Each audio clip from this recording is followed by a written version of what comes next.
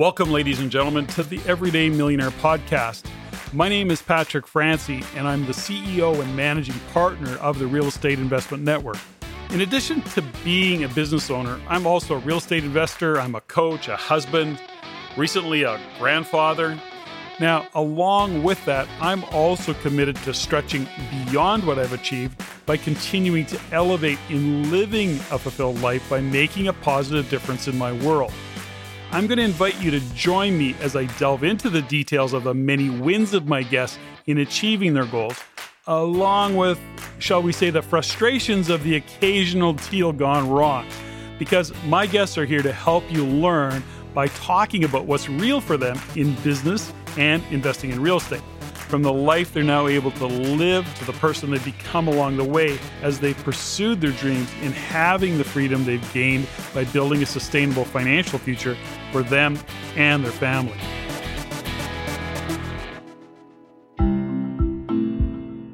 Good day, ladies and gentlemen, and welcome to this episode of The Everyday Millionaire. As always, and before I introduce my next guest, I'd like to start by first thanking you sincerely for listening in and for your support and the feedback you provide us on the show, as well as to remind, and I'm going to encourage you to send any of your comments, your suggestions, or your questions directly to me at ceo@reincanada.com. That's ceo@reincanada.com. We love to hear from you. I love to hear from you, so please feel free to do that. And if you're inclined, I'd really appreciate it if you were to share the show with your friends, your family, people you know, people you don't know.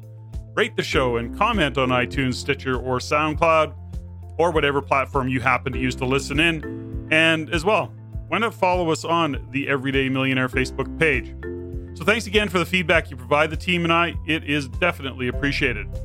Okay, so let's get this show started, shall we? I'm joined today by entrepreneur and business owner and coach, Nicky Billou. And I want to just take some time to really set Nicky up in terms of his background. Now, Nicky is an international best-selling author of the book Finish Line Thinking, which is how to think and win like a champion. He is the founder and co-host of his podcast, a top podcast in the world for thought leaders called The Business of Thought Leadership.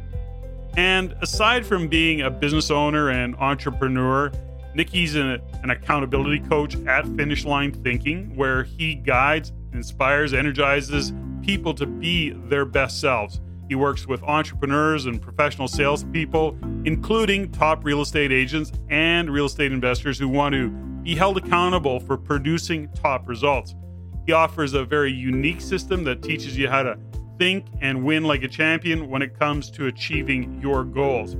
He's worked closely with Olympic champions Donovan Bailey, for example, Mark McCoy, three-time ultra-distance Guinness World Record holder Teresa Dugwell, just to name a few. He's discovered along the way that these champions hold the recipe to the secret sauce, if you will, which is how they think. Nicky coaches others how to be a top performer by developing the right mindset. He's an NLP master practitioner, a leader at Sterling Institute, landmark education, and he's magna cum laude graduate of the master's program at the Ivy League Georgetown University in the United States.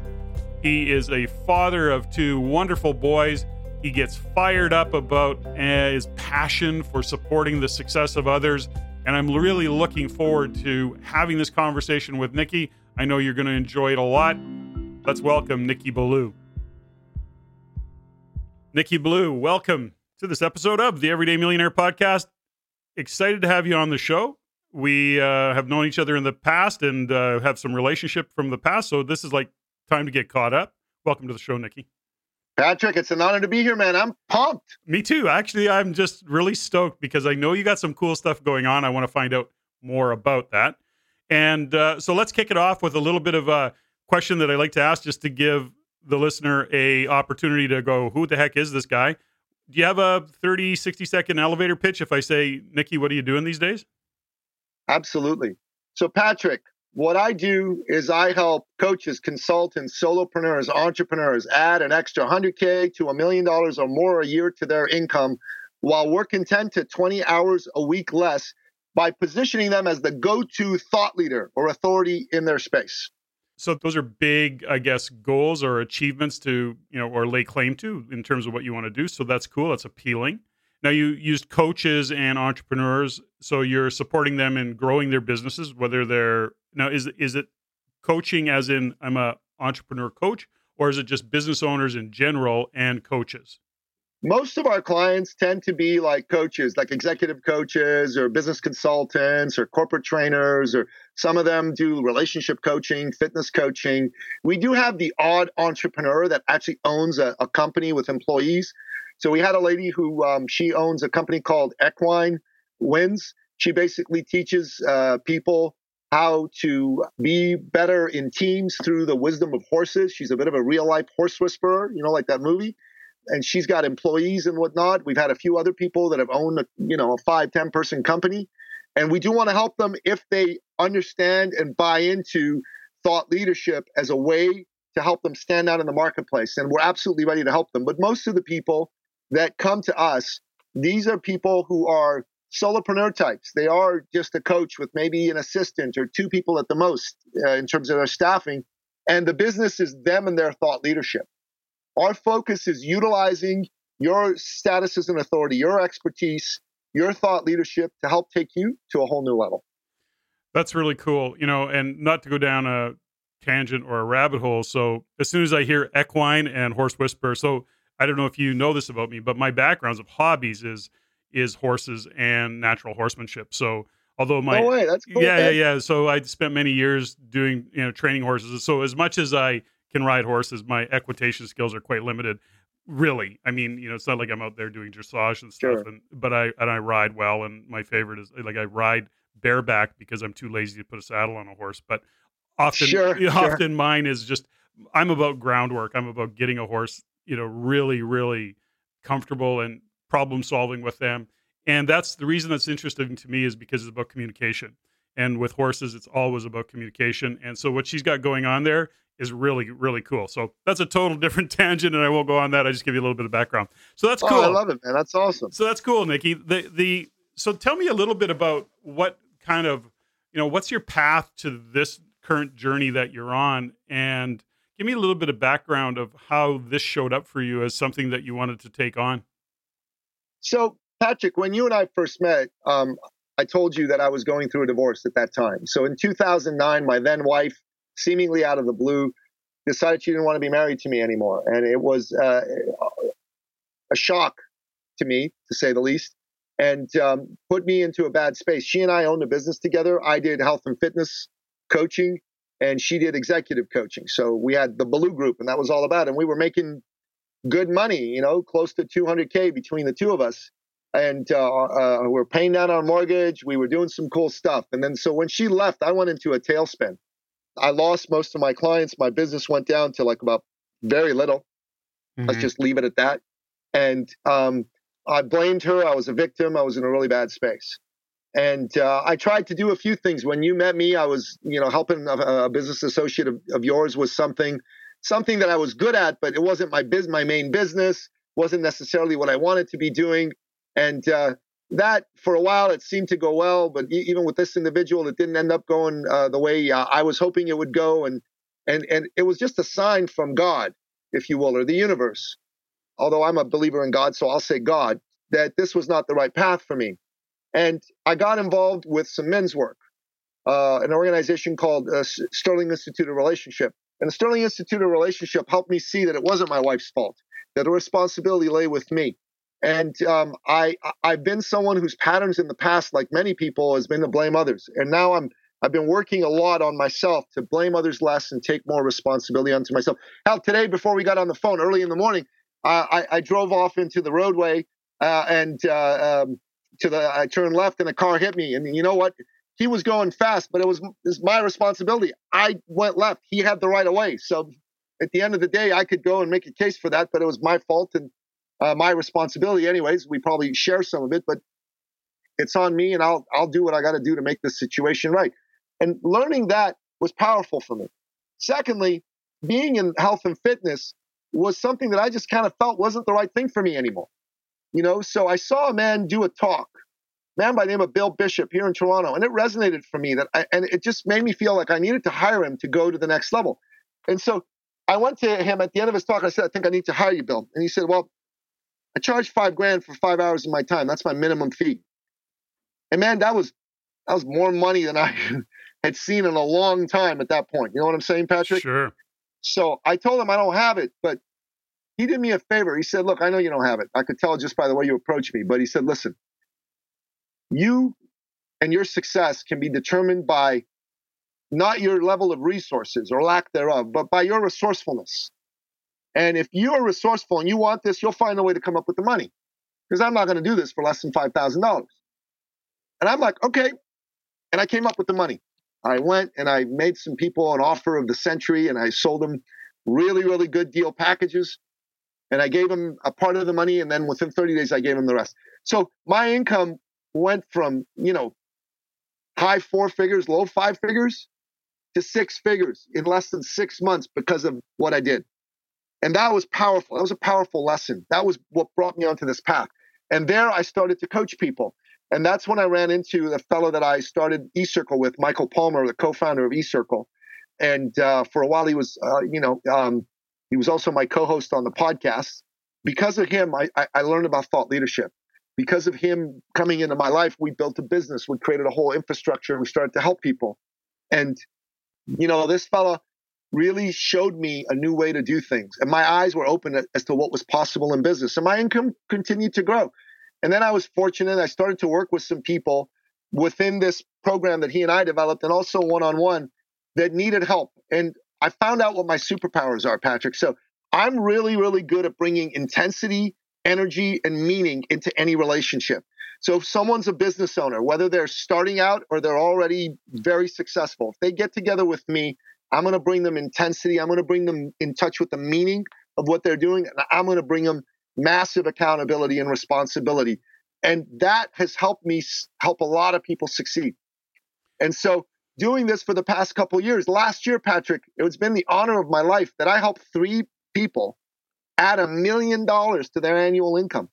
Like, that's crazy, right? I mean, that's a lot of money for an average person who didn't start out with any advantages to add to their income. And then I helped another 14, 15 people add between 100 and 300K to their income.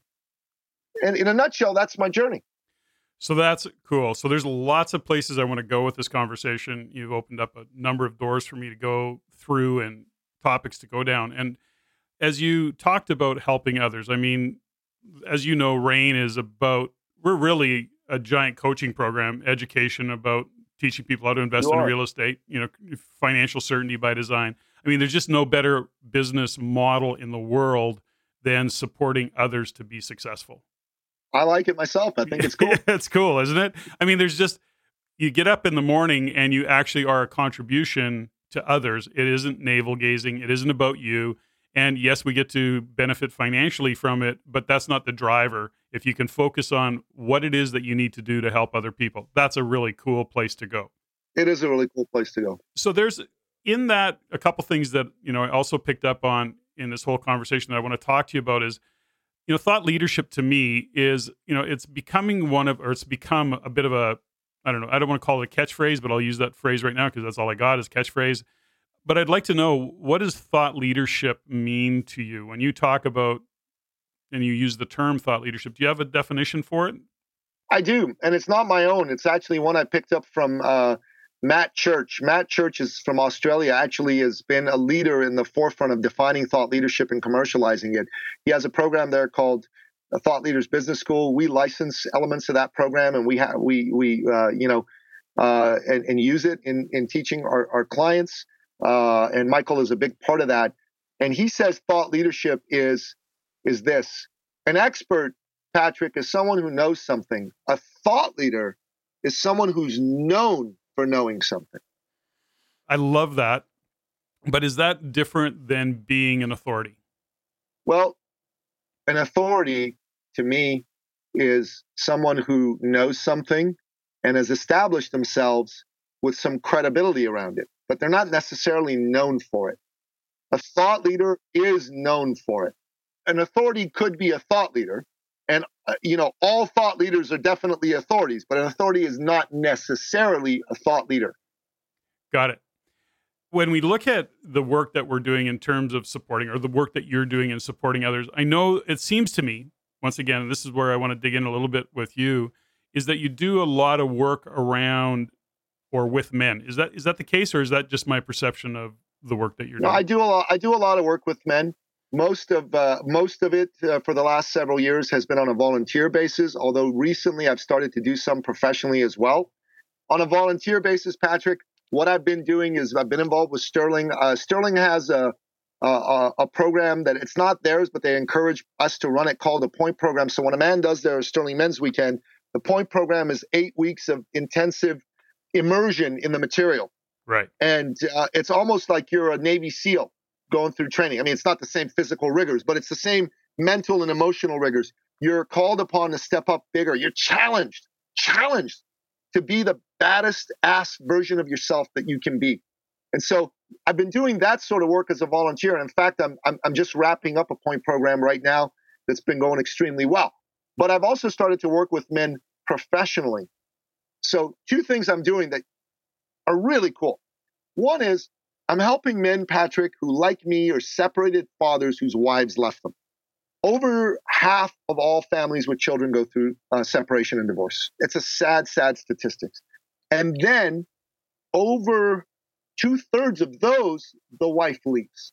So the men who go through this, women are way better at coping with it than men are. We don't usually have the support networks to help us go through it. So the men who go through this, they feel devastated, they feel victimized, they are angry, and sometimes they don't get over this for years, decades. Even some people never get over it. And that's horrible. It affects them, it affects their children, it affects their wives, quite frankly. What I do inside my program, which is all about making their life great again. I borrowed that from Donald Trump's Make America Great Again. I think it's a fabulous slogan. Make your life great again. Is I help these men get over it in weeks or months. I get them to a point of power in their life. I've helped some men actually even get back together with their wives. I got to tell you, Patrick, I'm really proud of that, because that means those kids don't get to be in a broken home. They get to be in an intact home. And if you look at the statistics, Patrick, at what happens to children from broken homes, without the parents doing heroic things to make sure it doesn't happen, it's just horrendous. You know, they're 1,100% more likely to engage in criminal activity, 1,200% more likely to do drugs, 600% more likely to either become pregnant or get someone pregnant. I mean, it's tough stuff, you know? So what I'm trying to do here is make these men be powerful. So if it's at all possible, they can get back together with their family and their wife. But if it's not, have them be able to move forward powerfully so they don't lose the divorce, they win the divorce, not in the sense that she loses, but in the sense that they don't lose their integrity, they don't lose their wallet, and they don't lose access to their family. That's what I mean by win the divorce. And that's what this program's about. And I'm really proud of doing this for men. The other thing I'm doing for men is I've just started it, and tentatively the name of this program is Balls on the Line. And Patrick, it's something I've come up with a Sterling man. And what we're going to be doing is in July, we're going to the Alberta Rockies. We're going to take a group of high-level men. These are all successful men, say from their 30s to their late 50s. And we're going to have them learn how to do wilderness mountain climbing so they're not distracted by anything. I'm going to give them some powerful content, but they're going to learn by experience. It's like no classrooms, no boardrooms. This is all powerful men being challenged to have that warrior side of them come out and learn some powerful things they can take in their life. So when they go back to their life, their relationship will rock better. Their business will rock better. They'll have a confidence in who they are as a man that they wouldn't otherwise get. So these are the two things I'm currently professionally doing for men in addition to what I do for thought leaders. I'm really excited about both of them. Oh, I can barely tell. So awesome, Nicky. That's really, really cool. I want to come back to this conversation because it's of high interest to me. You know, I hear some of the language that you're using about in the world of development is, blame, not blaming, taking responsibility. What role did you play in the breakup of a relationship, for example? It's easy to blame the other person. There's those conversations. Taking responsibility for what your life looks like and what you want it to look like, and then actually being who you need to be to have it look the way you want it to look and show up the way you need to show up. you talked about the revenue that you supported others in generating for themselves and growing their business, 1 to 200 to $1 million of increase in revenue is not a small feat to support people in achieving. And It's good stuff. yeah, that's really, really cool stuff. And for me, in terms of as I shared with you, the concept of, the everyday millionaire is really talking to just ordinary people who achieve extraordinary results. But as important to that is actually for a listener on to this show is actually putting them into the space where they're going, well, this is interesting. There's others are doing it. I can do it. And what can we learn from it? Now I'm going to come back to this, Nicky, but I also know that people who achieve extraordinary things like yourself, there's a history, there's a background, there's a journey that got you to where you are. And I know we kind of entered the conversation at your divorce, but I want to go back a little bit for you. Tell me a little bit about you growing up, because you've become a true leader. I mean, you're passionate, obviously, about the work that you're doing with men and women, but with entrepreneurs, coaches. You're fired up about helping people. Let's talk about your journey in terms of how you even came through this. I mean, you're still a relatively young man, and that's how I look at it. I'm turning 60 in July. So, listen, if you're under 60, 50, you're young. I'm 50. That's awesome. So tell me a little bit about your growing up. What was there some background in your growing up that you can reflect on, or when you look back, go, Sure. This is how I got here? So my father was an entrepreneur. He owned companies, and once he told me he had like 40 employees, and he was proud that he helped feed 41 families. Right, that was a big deal to him. And my father was a man's man and a ladies' man. When he was young, God, this guy, before he got married to my mom, apparently every woman in the world was attracted to him, and they threw themselves at him. And he wasn't a celebrity, which is kind of crazy. I wish I had that talent when I was single. But anyways, he was also a man's man. He did what he said. He was straight up, took no guff from people. And a lot of what I learned about how to be a man was from watching my father. And my father also loved the movies. And he and my uncle, his brother, took me to a lot of movies with Hollywood. There was a period where they made movies where they actually were pro-masculine men and masculinity. And it's a sad thing that they're not anymore, because I think masculinity is a wonderful thing. And masculine men are what built the world, quite frankly. It's not about putting them down. It's about lifting women up and men up. But I digress for a moment. He took me to see movies with people like John Wayne, Charles Bronson, Clint Eastwood, and I just loved them. I loved who those men were. I loved how they modeled being a man. Like every movie that John Wayne was in, you basically saw him treat people in a certain way, never back down from a fight, keep his word. Like, it was just cool. It was like how to be a man 101. And I don't know, it wasn't real life. It was a movie, but it was also storytelling. And that's a big part of how we learn. So for me, those movies really helped me understand the kind of man my father was and the kind of man I wanted to be. Now, I know a lot of it was made up and made believe, and I wasn't going to go out pulling guns and shooting people or anything like that. But I did like the aspects of keeping my word. I did like the aspects of treating women a certain way. I did like the aspects of seeking to be a provider, seeking to protect, the innocent and the weak. That kind of thing really, really helped me. And then my father being a businessman, I mean, it was just natural. I admired the guy. I more than admired him. I adored him. I worshiped the ground he walked on. So if he was a businessman, I wanted to be a businessman. So those are the kinds of things that helped shape me. And I went to school and I studied all this stuff, in university. For my first couple of years, I messed around a bit. But in year 3, I knuckled down and I got serious. And my grades rose from, a 2.5 to a 3.5 and then 3.7, a 3.8 and a 4.0 when I did my master's. And, it was all basically from family, from dad, from mom, from aunts, from uncles. And that's why I'm such an advocate for families staying together now. That's why I believe that even if a man can't get back together with his wife, they could still create maybe a family unit where there's respect and love and all those values get passed down to the next generation, Patrick. These are the things that have helped shape me growing up. When you're looking at your parents and the interaction and the relationship that your mom and dad had, do you look back at that and go, that was a cool dynamic? Or do you look at it now and say, I see where there was some rough spots? Or are you able to look back at it, because we look at it often through, no, I shouldn't say that. I don't want to say we. I often hear that we can look at relationships of our parents kind of through rose-colored glasses, or we look at it the opposite. And what have you learned from your parents in regards to relationship? Because I want to have a little bit more conversation around relationship, but I think we can go down a path of what role did your mom play in all this? Listen, my mom and dad, their relationship had good points to it and they had rough points to it, right? They would argue and fight from time to time, but there was love there too. And in this day and age, if they met now, I think they'd probably be divorced in 5 years. But back in those days, people didn't get divorced. Sure. Yeah. And, they had a vision for the kind of children they wanted to raise. And that vision they were completely aligned on. They had we were born in Iran and we went to Western schools, American schools. We traveled abroad. We were told we were special and that we were going to achieve a lot and we were expected to achieve a lot.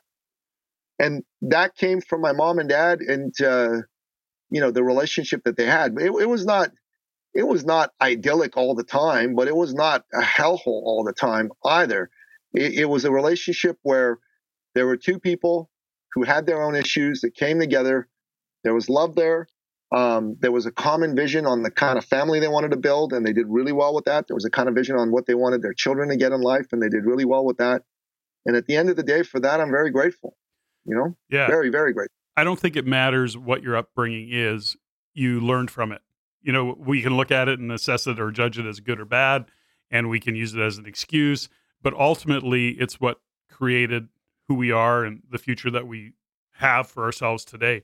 There's some interesting work that I've done over the years in relationships and the impact on kids. So I ask you the question, because you talked about it, and I don't want to go down this path too deep, but I think it's just an interesting topic, which is, where do you think you learned how to be a man? And if I was to assess what you talked to me about, it was really a lot of what you learned how to be a man is through your dad. But if I rephrase the question and say, where do you think you learned how to treat women? What would your answer be, Nicky? Well, you know what?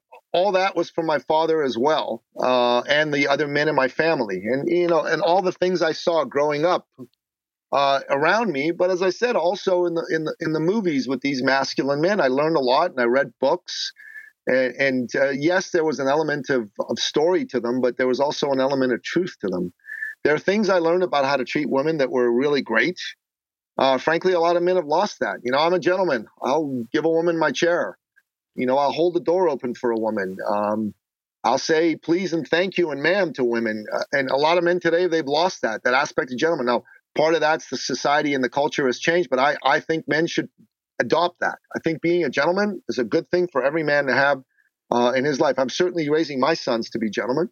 And then as far as the rest of it's concerned, things that I learned that worked inside the relationship were those. But my father was also a hard man. He was a tough man. He'd argue and he'd fight. And the tolerance of women today for that is a lot less than it was in his generation. And you know what? Those are probably some things I learned that didn't serve me as well. It's not that he did something bad or wrong. It's just what he knew and what he did. And I didn't know any better. And a lot of the problem today, Patrick, is men don't know any better. Men aren't being taught what it is to be a man. They're kind of fumbling around. They're lost. They're trying to figure it out. And they're screwing up a lot. Mm-hmm. You go into a relationship, here's the deal. One of my friends, Avi Nakash, he created a distinction, which I've applied to other areas, called amateur versus pro. And that comes from Stephen Pressfield. Stephen Pressfield wrote The Legend of Bagger Vance. He also wrote the book, The War of Art.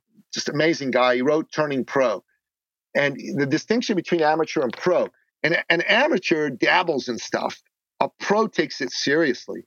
And in relationship, I would argue that we men are amateurs and women are pros. Mm-hmm. Men go into the most important relationship of their life, their marriage, as an amateur.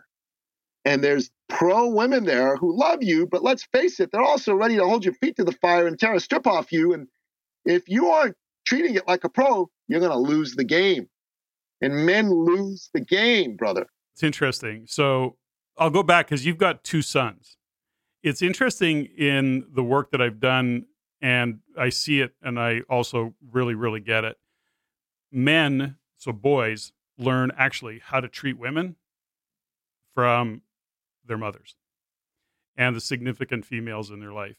And that may sound a little odd, but the truth is it goes back to even some of the points you've just made, Nicky, which is how you treat your wife is observed by your boys. And I'm going to write that down. And Patrick, what? that's good. Yeah, because here's the truth: is they look to their moms, and if mom accepts how she's being treated by dad, guess what?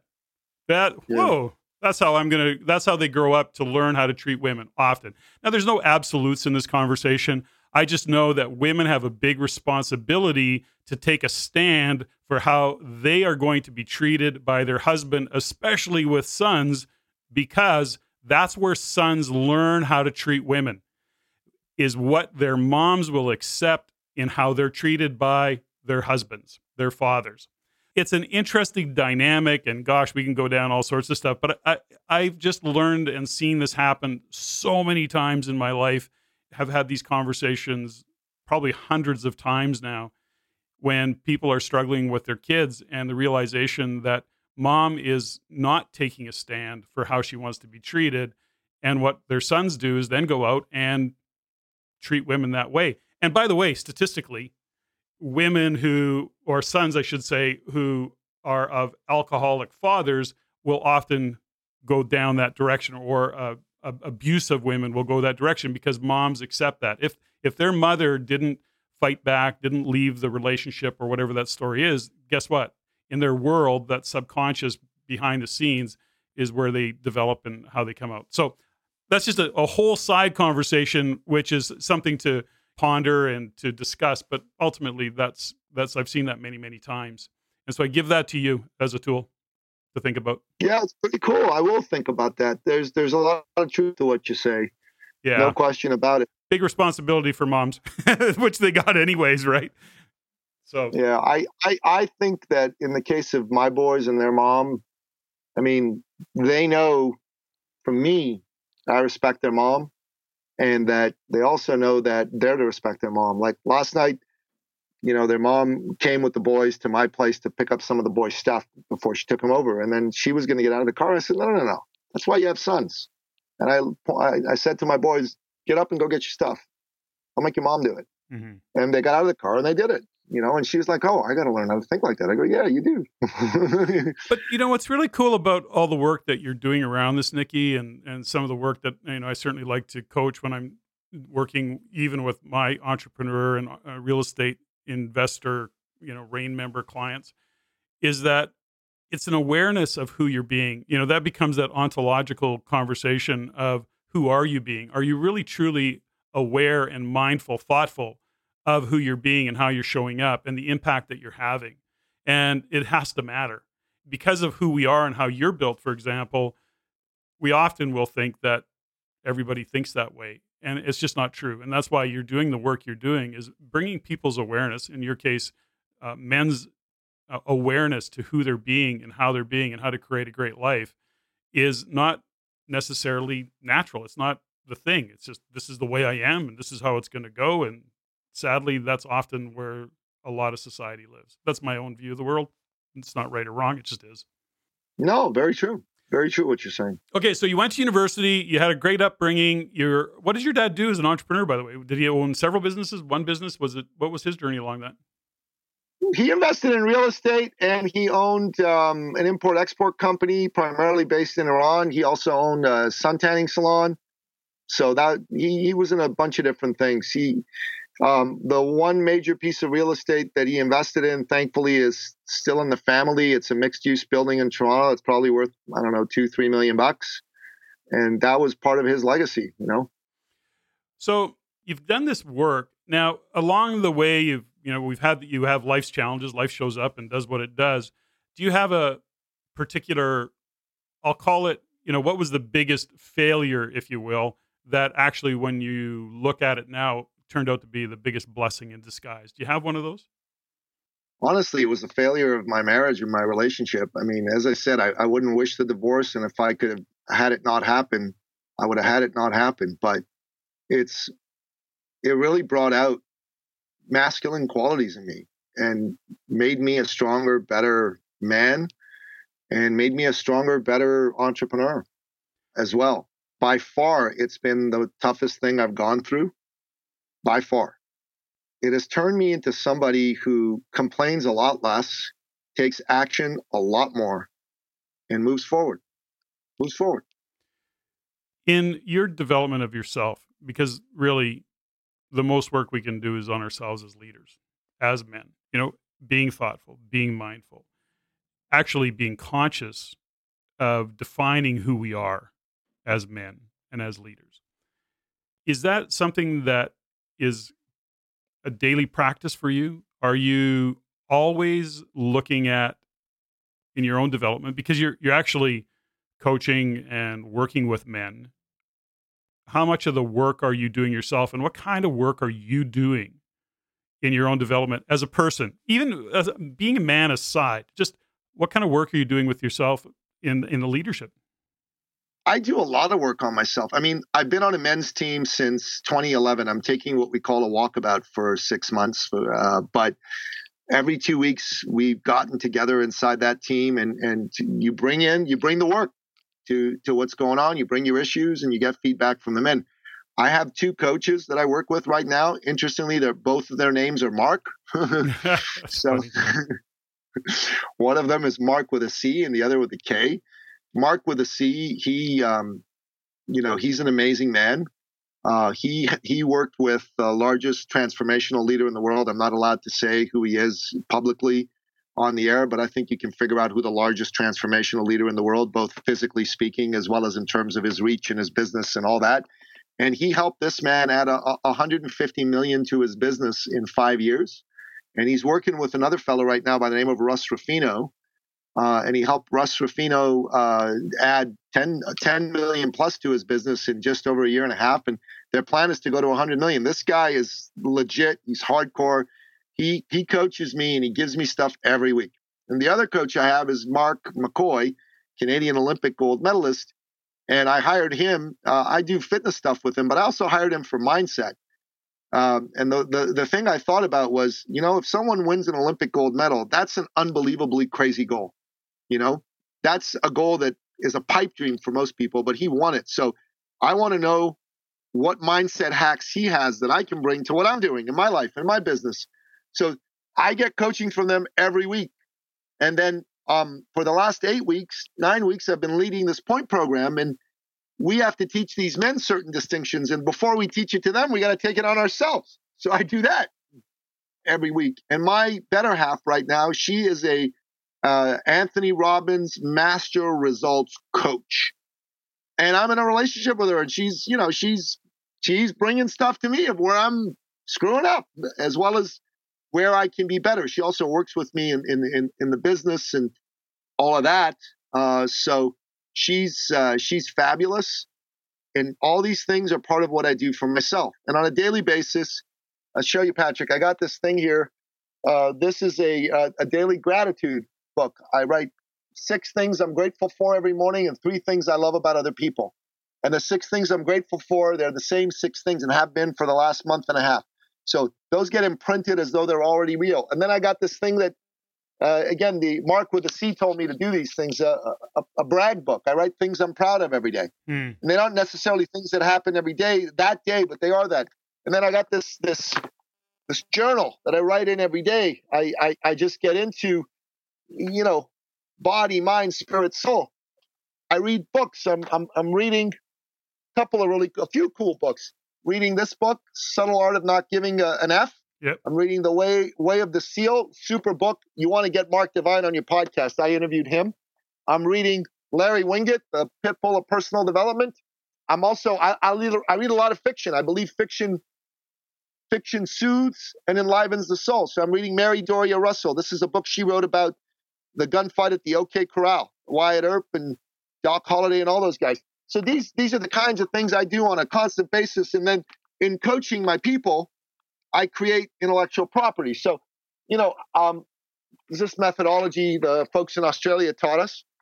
This is some cool stuff. This is a pink colored sheet. It helps you create intellectual property. So doing this work has me get my thinking all straight. So Patrick, it's kind of all day. It's 24/7 for me.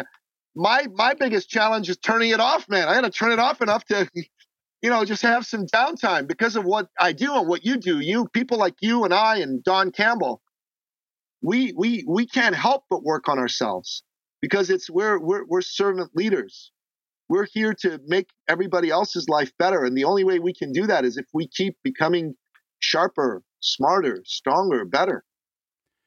It's interesting. So as you're flashing your books and your journals up, my practice is reading, journaling every day. I also do my physical workout. Interesting is that you mentioned Mark McCoy, and I haven't talked to him for a while, but I got to know Mark McCoy because we crossed paths in the industry when he was a mortgage broker for a time before he got and opened the gym. So really have a lot of respect for Mark, and we had when Mark's a good coach. He's Patrick. a great coach. If you ever want to, I'm not just about fitness. Like if you or someone on your senior team really want like that mindset to go to the next spike, it's unreal what he brings to the table. Nobody else thinks like these gold medal guys do. And Mark, I'm teaching him how to kind of, do the nuts and bolts of coaching, but he brings that mindset, those ideas. They're unreal, Pat. Like I highly recommend the conversation. You should put him on the podcast, and you might even want to talk to him about doing some work with him. I'll totally invite him on the podcast. I got to reach out to him.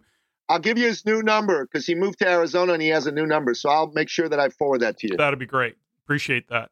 Now, interesting about that, of course, is with, I've worked with athletes all my life, really, because of my business in Edmonton around my retail stores, working with NHL players. But Stephanie's actually heading to the Olympics this weekend. So she's got a team there as she's a mental performance coach, has done that. This is her second or third Olympics.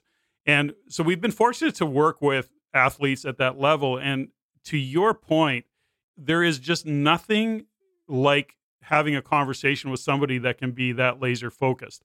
I'm actually have a conversation, a podcast set up interview with a guy by the name of Leon Taylor, who won the first medal for Great Britain in synchronized diving. He's 40 now. He went to the Olympics 3 times, brought home a medal, but it was the first medal for Britain in, I think, since 1940 or something like that. So I'm going to have a really cool conversation with him. Now, I got to know him by training with him and got to understand and see it was really amazing, that level of intensity or focus and what they had to do to get there. So I'm looking forward to that conversation as well. So thanks for reminding me again of Mark McCoy.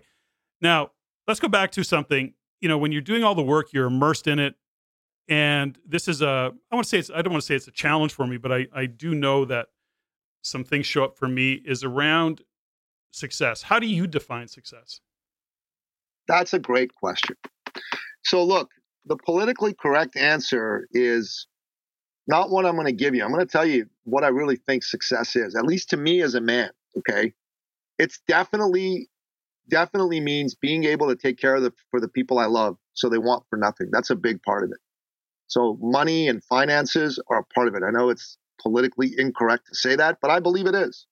And for me, it's very, very important. But success to me is also being healthy, is also having a body and a physicality that work. Success to me is raising 2 sons and turning them into 2 great men who are net contributors to society and are living lives they love and doing what they want to do and reaching their full potential. I have these conversations all the time, and I just find that success gets really, here's how I'm going to give you my kind of view of the world on success. Sure. And it's just kind of a quick overview. I break down my life into 7 areas. Okay. So familial, vocational, spiritual, mental, physical. And so I did break it down into 7 areas and I look at those 7 areas and I go, because if I look at my life and I only say my success is based on on income or on the money I'm making, gosh, I'm painting my whole life with a brush called I'm not successful because I haven't made money. If my marriage is broken down or I'm going through a tough time vocationally or health-wise, gosh, if I painted my life and success around just Sure. that thing. So I break it down. So for me, at any given time, I can look at my life and go, if I look at those 7 areas of my life and I consider them buckets, how full are they? How do I rate them? Whatever that might be, I can look at my life and I say, gosh, right now my life is a 10 out of 10 across the board, or it's a 10 out of 10, but something, I got to get my health picked up, or something, I'm struggling business wise, but the rest of my life is awesome. But it gives me, it compartmentalizes for me where success lives. So it doesn't just live in money. It just doesn't live in my family. It just doesn't live in my health. I can actually compartmentalize it and not beat myself up incredibly well. So I don't know if that's a mental game that I'm playing with myself, but that's how I view success. I look at a whole big picture, break it down. Do you want me to rank where they are for me? Money isn't the most important thing that defines who I am, or I think ought to define anybody. But it's up there. I hear so many people talk about success these days, and it's one of my pet peeves, and they don't even mention money. They don't even mention success that way. They go, oh, no, I just want this. And I'm like, that's not true. I want money. I want to be successful. I want to take care of my family. I want to be able to provide them with nice things. I want to be able to go on a cool vacation first class and lie on a nice beach and have a butler serve me. Those kinds of things are fun for me, But the most important things in my life are my health, number one. That's number one. If I don't have health, I'm useless to myself and everybody else. Number two, it's my family, my children, my woman, my extended family. Number three, it's my friends, the people that I care about and I love and I adore. Number four, I have a mission to serve entrepreneurs, and I have a mission to serve men. Those are extremely important to me. And then after that comes money. If I'm winning at the first 4 games to some degree and I'm not winning in money, it's not great, but I still feel successful. But I don't want to pretend that money isn't important. Like for me, it's definitely important. And I just hear too many people these days going around and acting like being a business owner, being a business person isn't about making money, because to me, it absolutely definitely is. It's just not the only thing it's about. Right. I think there's in terms of the question, we go back to how are we defining success? That's just the question. So, what I've learned over the years from my perspective, and this is just a discussion, I don't think there's a right or a wrong. It is whatever it is for you, right? It is what it is. I remember, many years ago, I was invited on and I share this story. It's called the King of Spain story, right? And I've shared it many, many times. Which is to say, I went on a trip with a very, very wealthy friend of mine. He's probably, I think his business was generating $1 million at the time, $1 million plus in income every day. And so I'm on his sailboat, his $5 million sailboat. Stephanie and I are on his $5 million sailboat.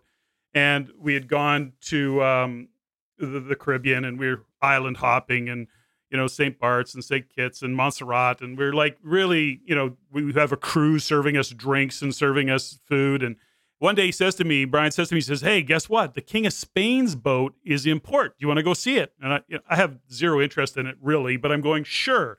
So we throw the skiff overboard and we go over to check out this King of Spain's boat.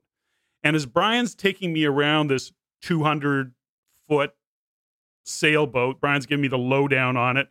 And he says, this boat is, I don't know what the number was. It was 18 million or 180 million. It doesn't matter.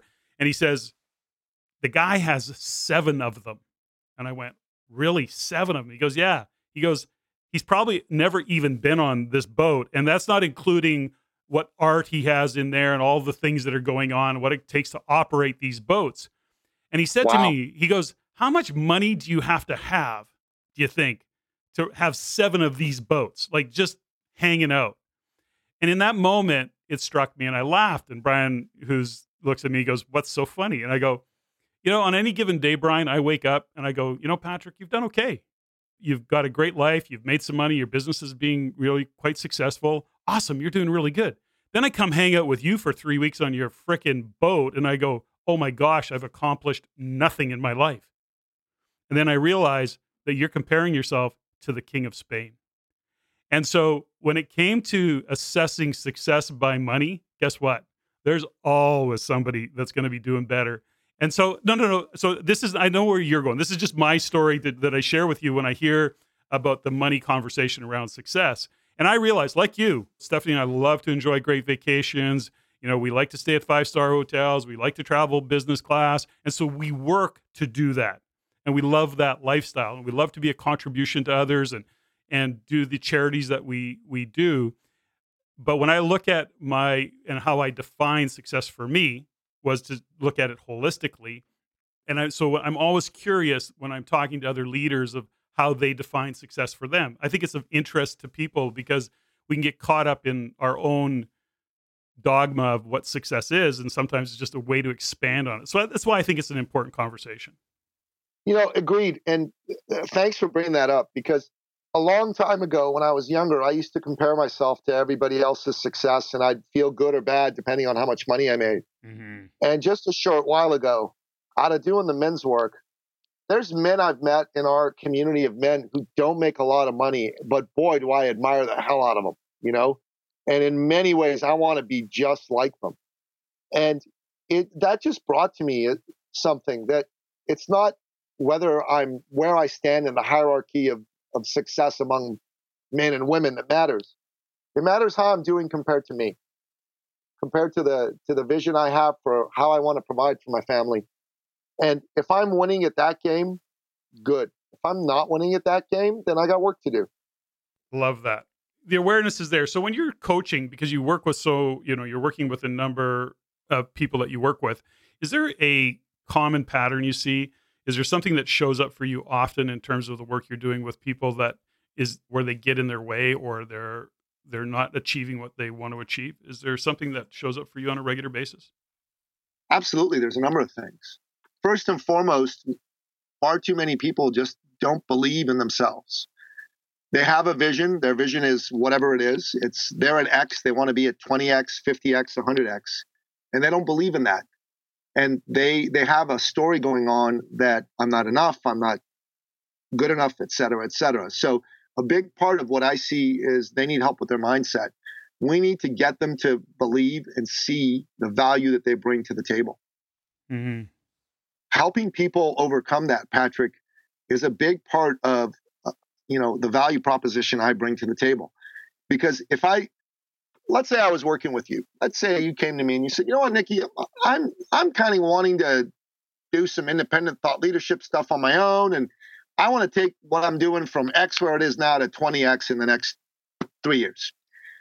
Here's what I would do. I would ask you questions to help me ascertain whether you actually believe that was possible for you. Because it doesn't matter if you're making 20 million a year. If you don't believe you can make 100 million a year, there's a problem. You know what I mean? And that's the first step that I focus on when I work with a client. The second thing is, this is hard to appreciate perhaps, but so many people in business don't like to sell and market. It's unbelievable. They don't like to pick up a phone. They like to do Facebook ads, and hopefully magically sales will rain down from the sky. And I got news for people. That doesn't work like that. You need to learn how to sell. And selling to me is an act of deep love. That's some independent thought leadership I've created, that I sell to people that I love. I find something to love about the people that I'm going to work with. Can you expand on that a little bit?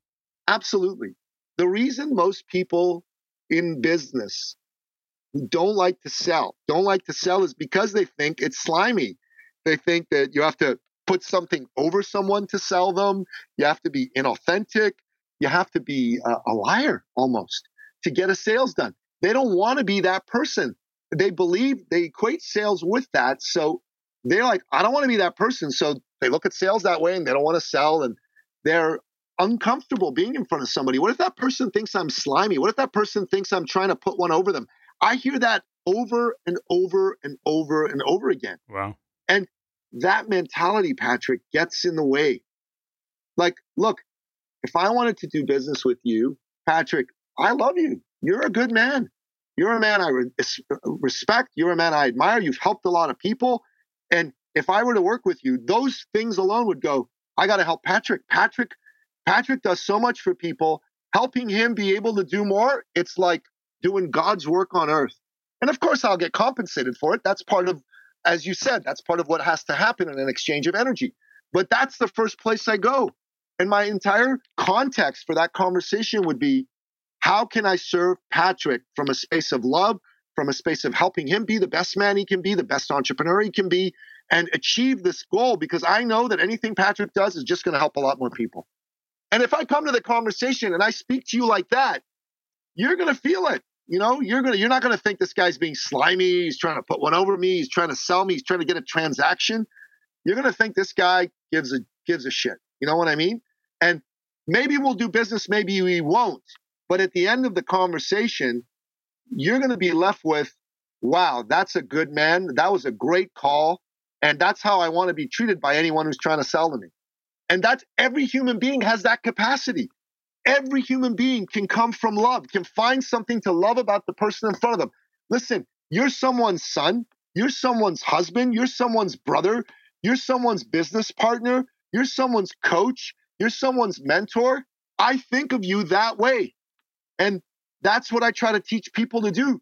Think of their prospects in that way. And if you do that and you come from there, then the likelihood of a sale is higher, because if it's appropriate, if what you do will really serve this person, then of course they should do business with you. But if it's not, you wouldn't even dream of doing business with them. You just tell them, I'm not the right person for you. You need another direction. And I have a couple ideas to take you there. And that's what I mean by sales is an act of deep love. I love the conversation around people in sales. In the world of real estate, of course, there's sales as a realtor, there's, and there's raising capital as a joint venture partner. That's a sale. And that's really a sale. Here's where I see people get in their way. Number one, what you're talking about when you're talking about deep love and value is it an integrity-based sale? Number one. If you're having a conversation with somebody that you believe your product, your service, your relationship is of value, it's integrity-based. And if you can walk up and say, you know something, this person really seriously needs this, and I know that this is something that will support them, guess what? But here's where I see with salespeople, and I see it, and I'm relating it once again to joint venture, is there's often a block around, am I really of value? Am I being a fraud? Can I really deliver on this? It's more about them than it is even the product, for example, or the service that they're providing. I run into that all the time too. And that's the initial conversation I had with you. Am I worth it? Yeah. Is what I'm asking for. Am I worth it? Yes. So if the answer in their head or in your head is no, I'm not worth it, then it's going to be difficult for you to charge appropriately. And that's a problem. Because if you don't charge appropriately for the value that you bring, your client will not receive the full benefit of that value. Let me say that again, because it's so important. If you don't charge appropriately for the value that you bring, your client will not get the value that they ought to be getting from your service. If you don't get what you should get, you won't give what you should give. And that's wrong. You're better off charging your client a premium price because they'll value it more, they'll be serious, they'll take action, and they're going to think of it as something worthy. While if you don't, they're not going to value it. I have gone to friends of mine, Patrick, and offered to work with them for free because they're my friends, right? People I've known for decades. And you know what, Patrick? Within 2 months, every time they've quit. Yeah. And that free solution that I gave them cost them their dream, cost them the ability to have a spike in their success. While the person who cannot really even afford it, quote unquote, that I say, look, I'm charging you 50 grand for one-on-one work with me, and they pay that 50 grand, they're going to get $500,000 worth of results out of it because they're going to value that. They're going to go, I paid this guy 50 grand. I'm going to show up with bells on. I'm going to get my money's worth. Versus I bought his $15 ebook. It doesn't matter. I read the book. Sure, that was kind of cool. Here you go. Toss it away.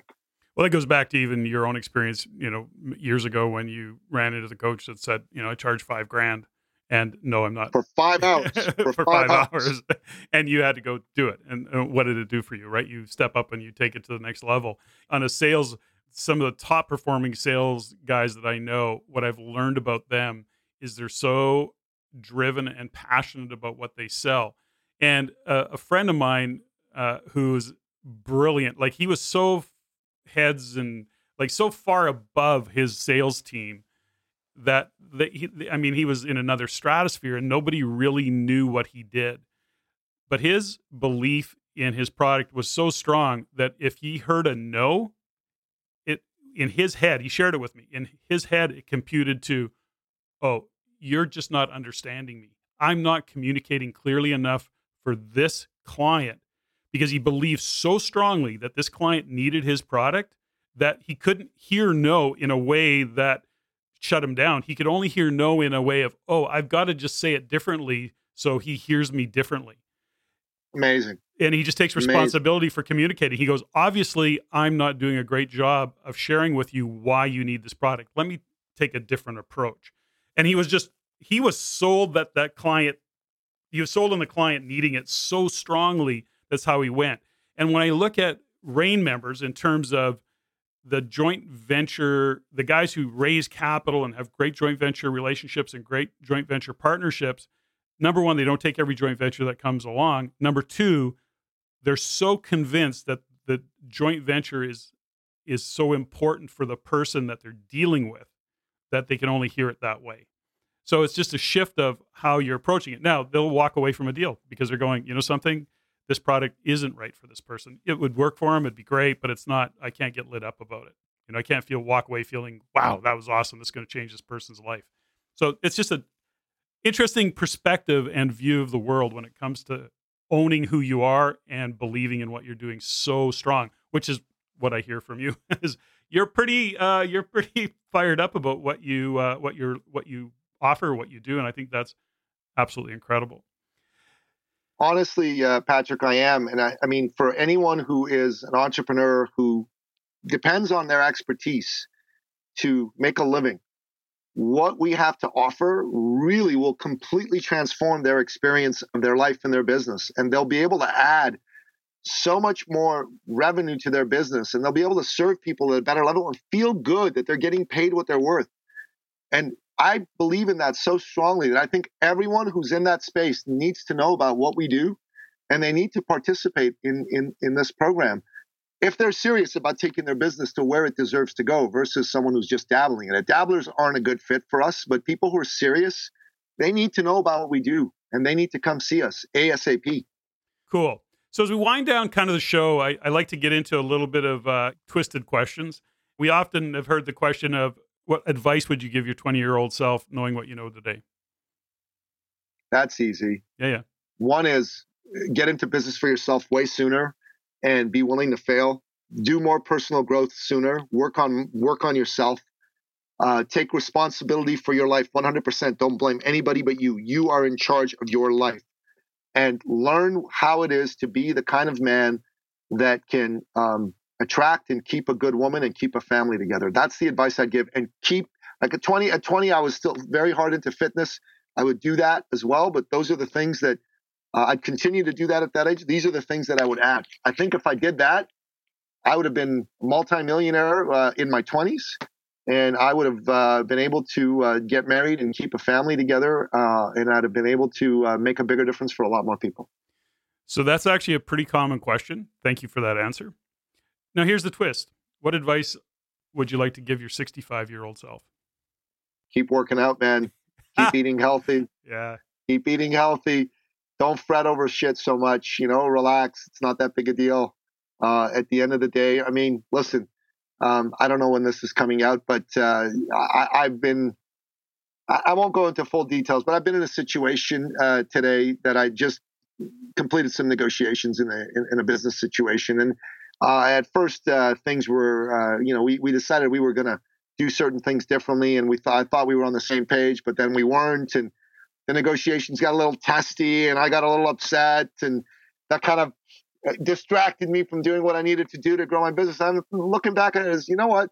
I should have just gone to this point of decision way faster. Like, don't mess around. Don't stay in that crappy headspace. Get to the decision headspace way faster. To that point, it's interesting. So if I was to, just listening to some of the things that we've talked about today, your marriage was a fork in the road for you. Perhaps having that coach that you paid $5,000 was a fork in the road because, if you wouldn't have done that. When you look at it, is there any other, when you look at this new negotiation that you did, and that could be another fork in the road, do you look back and see some of the forks in the roads? Is there one that really stands out from you aside from the marriage or the coach, for example? Is there forks in the road that really stand out for you? Sure. When I was 14 years old, my family moved us to Canada. I lived in the Middle East and then 2 years in Greece, and I left a lot behind. But we had an opportunity to be in a free country. I mean, I can tell Justin Trudeau he's an asshole and not go to jail. That's a good thing, right? That's a wonderful thing, and I got to expand my intellectual horizons in a free and fair society, and I'm forever grateful for that, sir. We live in the greatest country, and I want everyone who lives here, whether you're born here or you're an immigrant, to understand how wonderful this place is and appreciate it and strengthen that. When shit's hitting the fan, like when the world seems upside down to the degree it is for you, what's your self-talk around that? How do you deal with when it's just like, holy cow, nothing seems to be going right?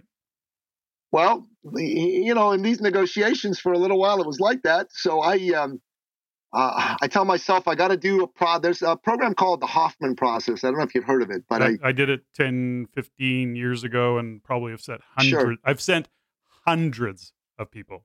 So Jennifer Blake is now one of the clients inside my my thought leadership program. That's hilarious. That's awesome. There you go. Yeah. So she's we helped. She closed 4 clients in one day through our coaching. I'm so proud of that. It was so great. So I did Hoffman, and I've been doing recycling processes, right? Sure. Like these patterns. Been doing that like crazy. I do transference, like let go of that. So I do Hoffman. When did you do Hoffman? When did you do Hoffman? I actually did it in November 2016. Okay, great. So it's still fresh. That's awesome. Still fresh, pretty fresh. Yeah, that's probably the most powerful body of work that anybody can do. I agree. That's very powerful. That changes you at a cellular level. It does at a cellular level. Yep. No question. So doing Hoffman was very powerful for me. When I Hoffman for almost a year, I hired a Hoffman instructor to coach me, and on a daily basis, I did a practice with Hoffman. I still do a little bit of that, and I'm going to do some more today with this situation because it's out of my system, but I want to just get rid of any residual negativity about how I've been behaving. And Jennifer gave me some ideas. I just went to her. I said, look, I know you're my client now. I'm not yours, but which Hoffman process should I do? And I said, should I do the recycling? And she said, yeah, you should, but you should do more than that. And she gave me some non-Hoffman stuff too.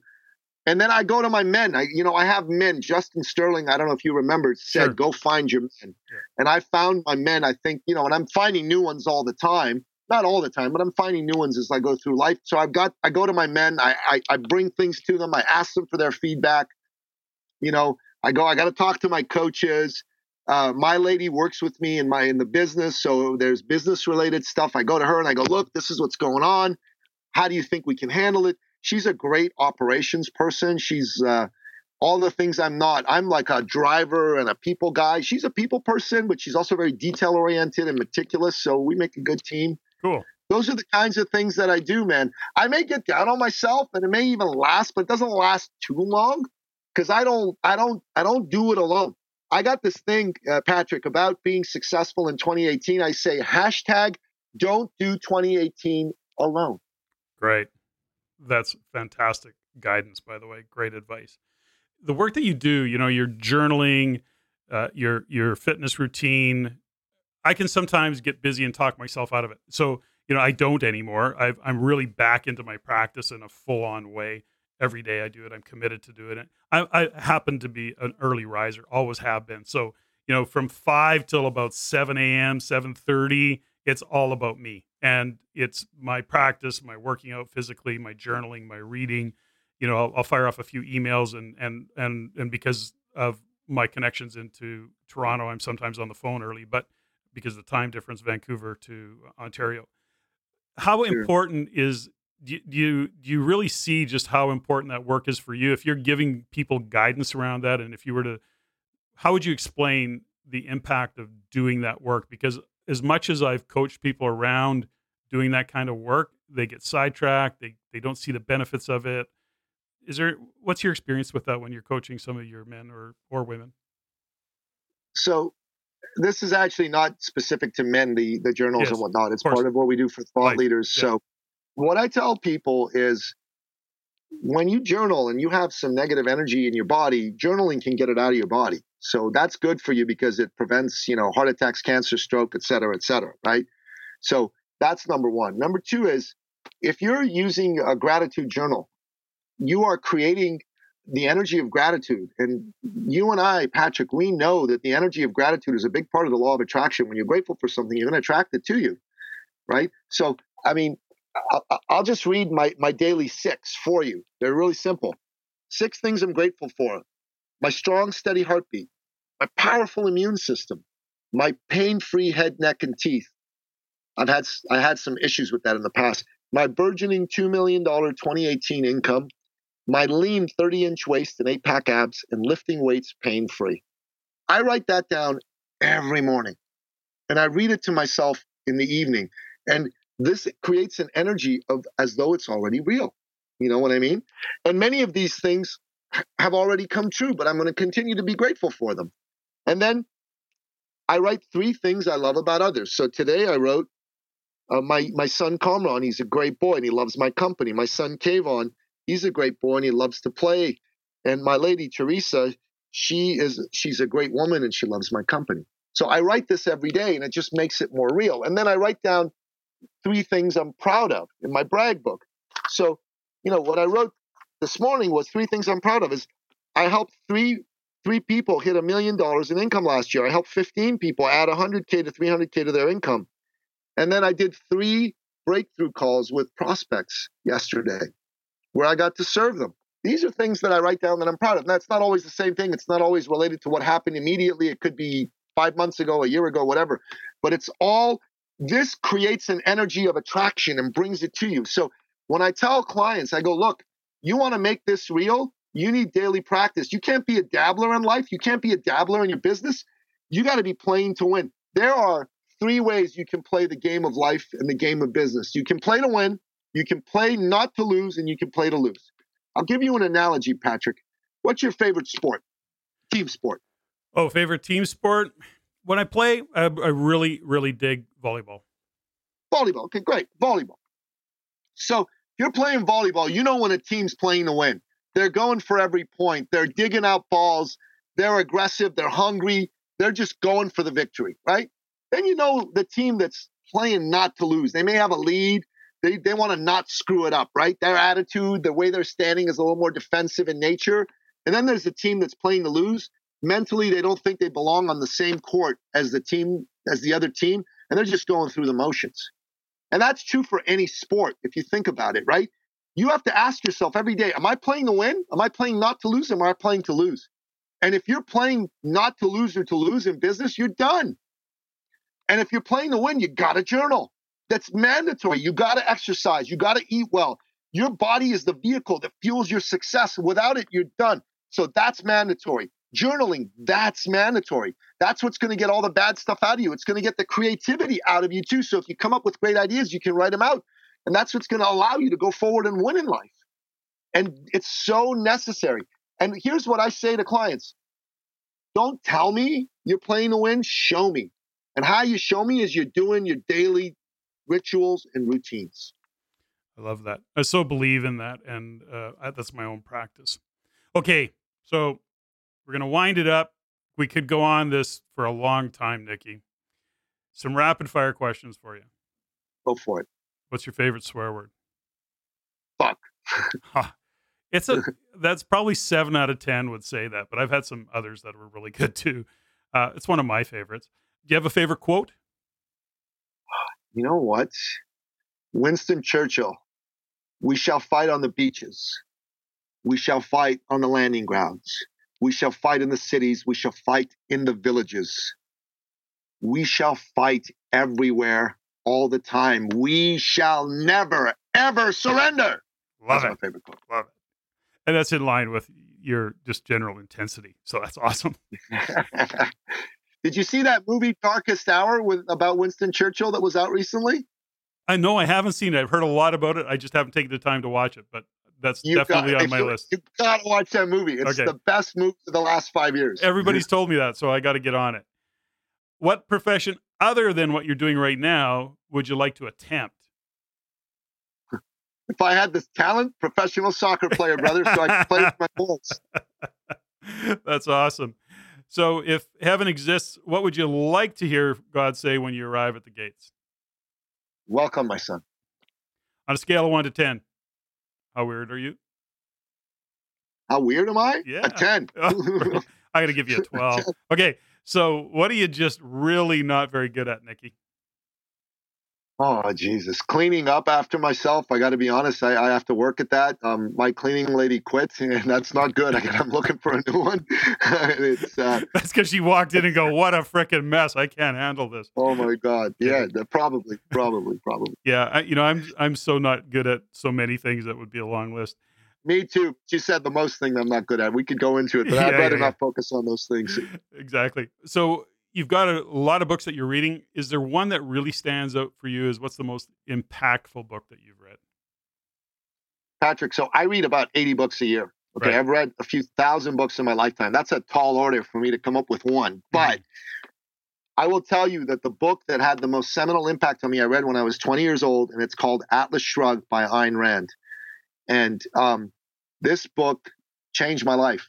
First of all, I read it while I had an essay to write, and I would read and I would write that essay. I slept 3 hours that week when I did that book, and that book shaped the core of my philosophy. Now, there's a lot about Ayn Rand that, she was a little negative and strident and so forth, but the core of her message that you and I am responsible for my life. No one owes me anything except for myself. That's such a powerful message. It turned me into who I am today. And if you're listening to this, you got to read that book, and you got to buy the movie on DVD. I actually just gave it to my partner, and he didn't really value it too much. But I'm going to tell him this is a seminal message that's in this book, and you'll get a lot out of it. So say the name again, just so we pick it up twice. Atlas Shrugged.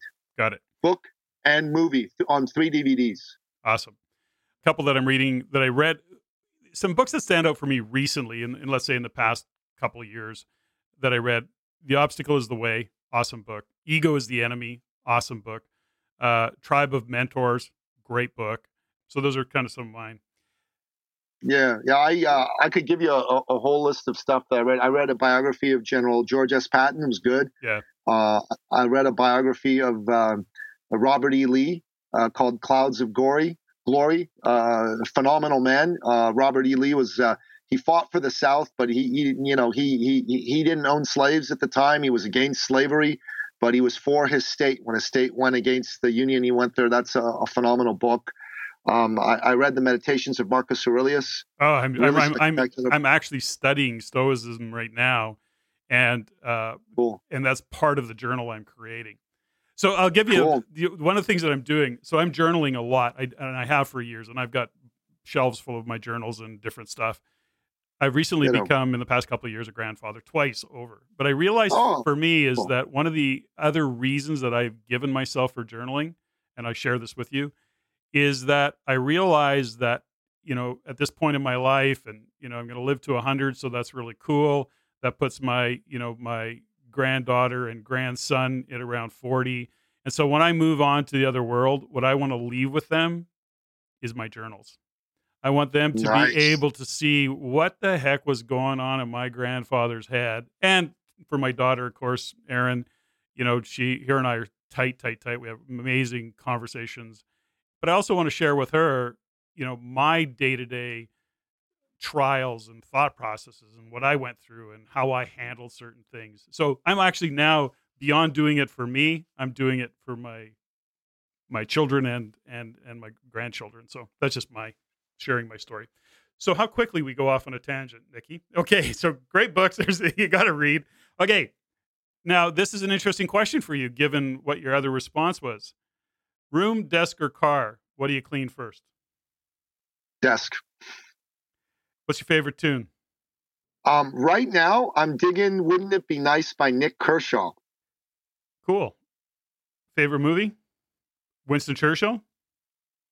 Lately it's Winston Churchill, but my favorite movie of all time is The Sands over Iwo Jima, starring John Wayne. Wow, that is really an old movie. It's a phenomenal movie. I don't know if you've seen it lately or if you've ever seen it. I've seen it, but that's definitely an old movie. Listen, if you want to be inspired, any John Wayne movie will do, but this is one of the best. Yeah, it is a great he ever did. It is the power and the emotional and inspirational impact of this movie is bar none. I think every young man should watch John Wayne movies, and in particular this movie and another movie he did called The Searchers. I don't know if you remember that movie. Young Natalie Wood starred in that movie with him as well.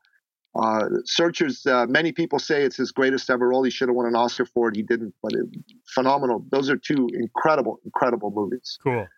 Aside from what you gave us on the list, what are you grateful for? I'm grateful to be on this podcast, Patrick. This has been an extraordinary conversation. I have to say it's the longest podcast interview I've ever been on. And it's actually been wonderful. It's opened so much up for me. It's made me think, man, I gotta hang out with Patrick more. I gotta talk to him more. I gotta come do stuff with him in the summer. And hell, maybe we should find something we can do at a business level at some point too. But I'm just like, I like Patrick Francie a lot. We're gonna have some fun. Listen, I always like to share what I'm grateful for, which is always my guest that's on the show. I'm grateful for the individuals that we get to have an impact. Success is simple to me, significantly impacting many people's lives every day. That's always been my goal. That's my mantra to myself. Supporting others' success is what lights me up and what drives me.